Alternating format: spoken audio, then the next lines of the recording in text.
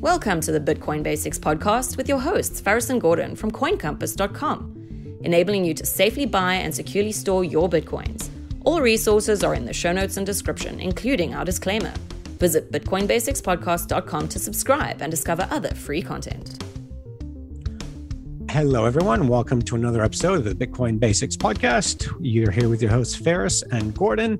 Today is the 10th of May, and the price of Bitcoin is $59,030. That is 1,694 Satoshis per dollar. The block height is 682,884.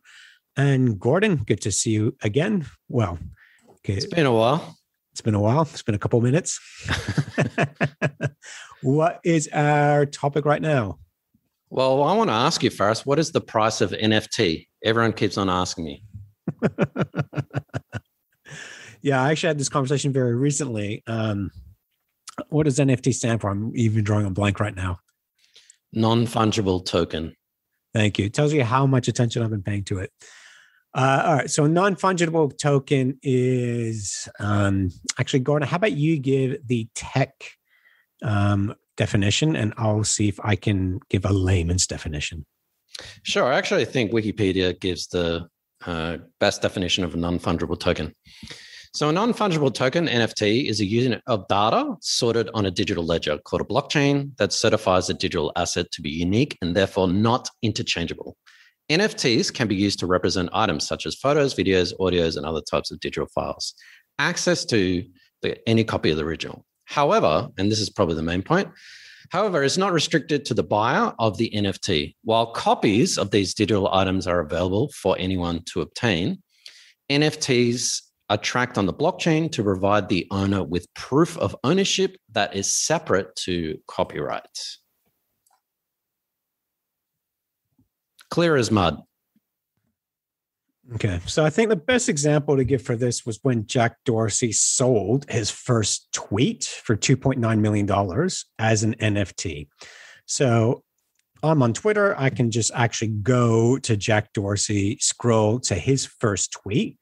I can screenshot it. I can get it printed and frame it.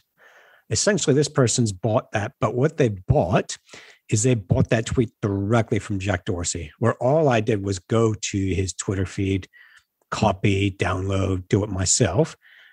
Jack Dorsey sold the rights of his first tweet to this person. So they can prove that transaction from Jack Dorsey to this person. In the art world, this is called provenance.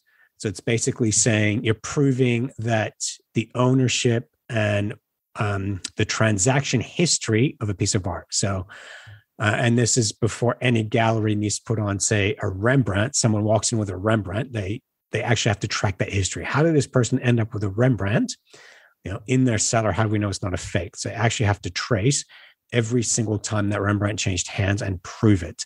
So to me, this is what these NFTs are doing now, is just showing a digital provenance. That's my understanding of it. That's my take on it. I think that's correct, Faris. And I think the example of Jack Dorsey's signature is a good example. So, for example, he signed a tweet, or there was some sort of, to be honest, I'm not sure what it was. Was it a screenshot? What actually was it? Let me have a look. Hang on a sec. So the idea is that, anyone could perhaps go back in his history or find a copy of that screenshot. So there may be multiple copies of that particular screenshot of his first tweet, but someone has actually purchased the proof of ownership, called an NFT, to say, I hold the original signed, endorsed by Jack Dorsey tweet. Yeah, so I'll have a look. I'm reading here. So NFTs are digital assets, including JPEGs and video clips that can be bought and sold just like physical assets. Since they run on a blockchain, a decentralized digital ledger that documents transactions, ownership, and validity of each can be tracked. So I will put a link to where I just read this article. So what I just read on Wikipedia 2 minutes ago. Yeah, basically that's what it is. So by bidding on Jack Dorsey's first tweet of history and Elon Musk's NFT, I wanted to emphasize the importance of NFTs on the future of crypto and tech sphere. This is one of the bidders, whose name is Sina Istavi. He's the CEO of Bridge Oracle. If you enjoyed this podcast, please subscribe, like, and share so we can find others like yourself. So before and we're two guys talking about something we don't know a heck of a lot about. I don't know about you, Faris, but I haven't bought any NFTs lately. Perhaps in the definition, non-fungible token, you could explain to us what fungibility means in terms of money and then in terms of Bitcoin. So fungibility is just basically transferring from one entity to another. So if me and Gordon were living, say, in the United States, we'd be using US dollars because I can just literally hand him US dollars. But right now we're not. I am in New Zealand and Gordon is, can you just pick a country, Gordon? Because I know you don't like doxing yourself. I'm in Ethiopia. Great. So I've got to figure out what the Ethiopian currency is. I'm in London. Thank you. Okay. So I'm in New Zealand and Gordon is in London. Now, there is no fungible transaction between the two of us. And this is just presuming Bitcoin doesn't exist. So I can't send him New Zealand dollars.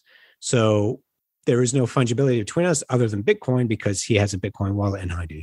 So that's what it is. So fungibility is proof of transaction. And essentially, this is what NFTs are doing, is they're making digital art fungible. So if I were to give Bitcoin a work of art to Gordon, I'd physically have to hand him that art. I can't physically hand him a Twitter feed. I can't physically hand him something digital. This is what NFTs do. They allow that fungibility and that proof of transaction. Okay. So there's a couple of issues with that. Firstly, I guess the idea is to prove some sort of authenticity. Multiple people could have copies of it, but I guess to prove that you have the original. And by the way, there was something ridiculous, like, I'm going to get the number wrong, but it was millions of dollars of some sort of digital art that was sold last month. There's been NBA have got their own NFT shop. I forget what it's called, and they've done like millions of dollars worth. NBA TopShot.com has done $340 million of sales in the last 6 months. That's incredible. And according to DeFiPulse.com, which tracks all this stuff, there is currently, I don't know where they get this figure, $54 billion locked in decentralized finance smart contracts, mostly Ethereum, of course. So this is a pretty big deal. I think the first example of this was CryptoKitties. I don't if you guys were around in 2015 or remember, there was a project called CryptoKitties whereby you could breed digital pets and you could purchase, whatever. And they were basically the first kind of NFTs. They were sort of unique. And that completely destroyed the Ethereum blockchain. For about 2 days, you couldn't transact or do anything. Hence the Ethereum scaling problems. So I think that's pretty much it, Faris. Will you buy NFTs? Do they make any sense? Why couldn't someone like Christie's or some sort of auction house just use a database or some sort of centralized ledger to keep track of who owns what? Well, I think that's what they do already. But, and this is the thing, when you have an emerging technology like blockchain, you never know what's going to last, what's going to be the Amazon and what's going to be the pets.com. So this is why people are just speculating and stuff like this, because it could lead to something big, or it could just completely fizzle out. So no one knows, but people are just happy to speculate. So NFTs are the new ICOs? No, I'm not going near them. If I had some artwork that I created myself that was worth people buying, then yeah, I'd sell something as an NFT. I'm just not interested in buying something. If I'm going to buy something, I actually want to, I like proof of work. I like to see that the artist actually put some work into it. So, which I suppose what people would say about Twitter and, buying his first tweet, I can see that. But what if they did put work into it and then sold it as an NFT? Yes, but as an NFT, it's still, you're selling the digital component. You're not selling the physical component. But what if it was digital art? created digitally, and it took years to make. Well, people can invest in that. That's fine. And again, all economic principles are run on the grid of full principle. Why might I buy Bitcoin today? Because I presume in the future, someone will buy Bitcoin at a higher price. It's a greater full principle. It's how the markets work. You're just presuming there's a greater fool than yourself who will buy in the future at a higher price. Yeah, I think for artists and musicians, fantastic, sell your artwork and music, whatever, it's great. But I think it's a fad. I think it's the next ICO bubble, and that's what we're experiencing right now. Last but not least, Faris, does Bitcoin, because everyone's talking about Ethereum and smart contracts and NFTs, ICOs, and all other three-letter acronyms. What about Bitcoin? Can you have NFTs on Bitcoin? Yeah, I don't see why you can't, because when you send a Bitcoin from one person to another, you can actually have a message in there. You can include attachments. So I don't see why you couldn't. That's a question for you, Gordon. I know. I was asking myself. You can actually send a message with a Bitcoin transaction, as Faris said, but that doesn't really prove that you own something. It just proves that you have a link to something. There is a project, and it's an open source project, and we're not sponsored by them, called Sovryn, SOVRYN.app. And it is actually fantastic because it's basically replicating what Ethereum is doing, smart contracts, NFTs, ICOs, but on the Bitcoin blockchain.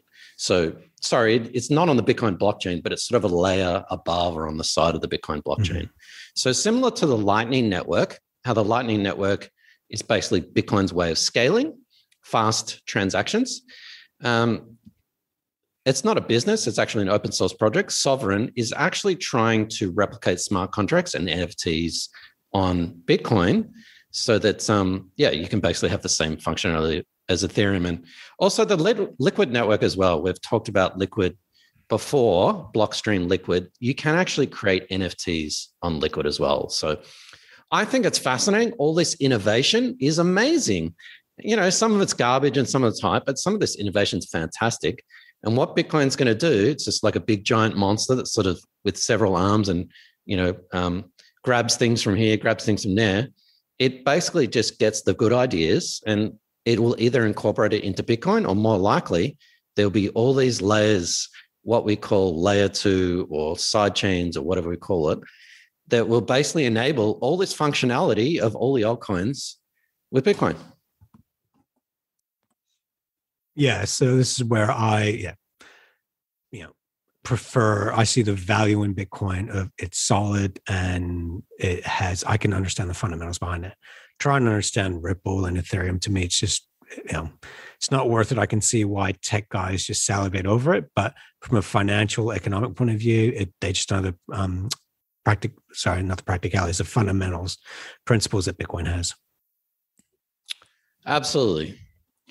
All right. Well, thanks, Faris. If you have a question for us or anything that you'd like us to cover, head across to bitcoinbasics.help. You'll find all our latest podcasts, social media, YouTube videos, and even a link to ask us a question. We'll answer it on a show. So, Faris, will you be going out there and buying any NFTs, or are you just going to stick with the boring old Bitcoin Gold 2.0? You already asked me that. For people listening, and obviously me and Gordon just never listen to each other on the show. No, that was the last podcast. I'm not buying any NFTs. Right. Sticking to Bitcoin. Fair enough. Thanks, Faris. See you in the next episode. All right. Cheers. Thanks for watching or listening. Please visit coincompass.com/free to register to our socials and discover other free content. Subscribing, liking, and following helps this content remain ad-free. Until next time. Disclaimer. Any content provided by Coin Compass is for educational and informational purposes only and is not investment, legal, tax, or any other professional advice. A qualified professional should be consulted before making any financial decisions. Coin Compass will at times recommend certain products, services, and technologies, but these are opinions based upon our own or podcast guests' experience and not endorsements. We take no liability for out-of-date or inaccurate information, software bugs, manufacturing errors, technology misuse, or issues involving third parties.